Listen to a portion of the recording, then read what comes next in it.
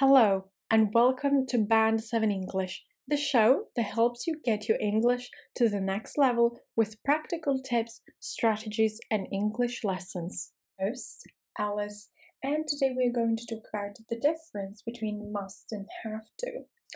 They both express obligation or necessity, but there are some small differences. The first thing is that must is a modal verb, have to is a semi-modal verb. That means that you cannot change must.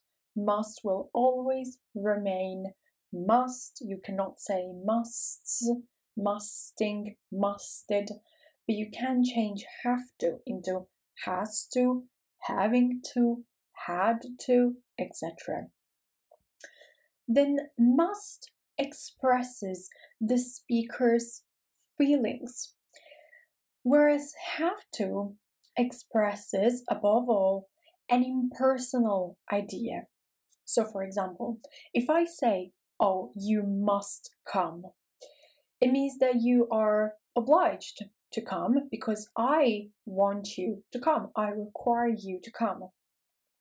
If I say, "You have to come," that means that you're still obliged to come, you're forced to come, because there is a rule that requires you to come to the party.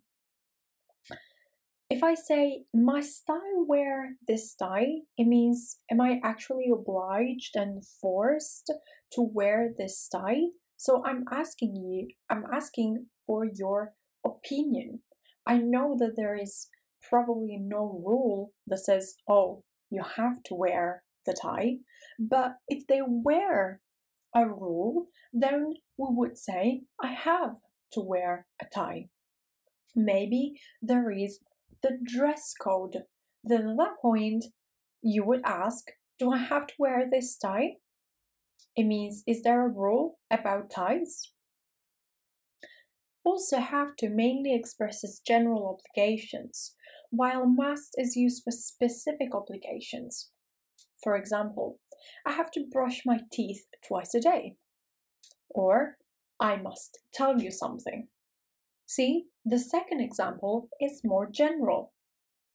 Remember that to express obligation, duty, or necessity in the future or in the past, must and need are not used. In fact, they are replaced by have to.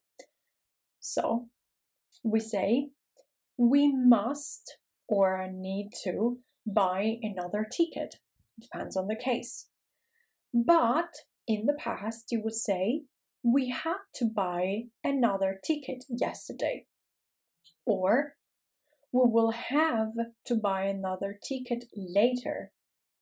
However, in their negative forms, mustn't and don't have to have completely different meanings.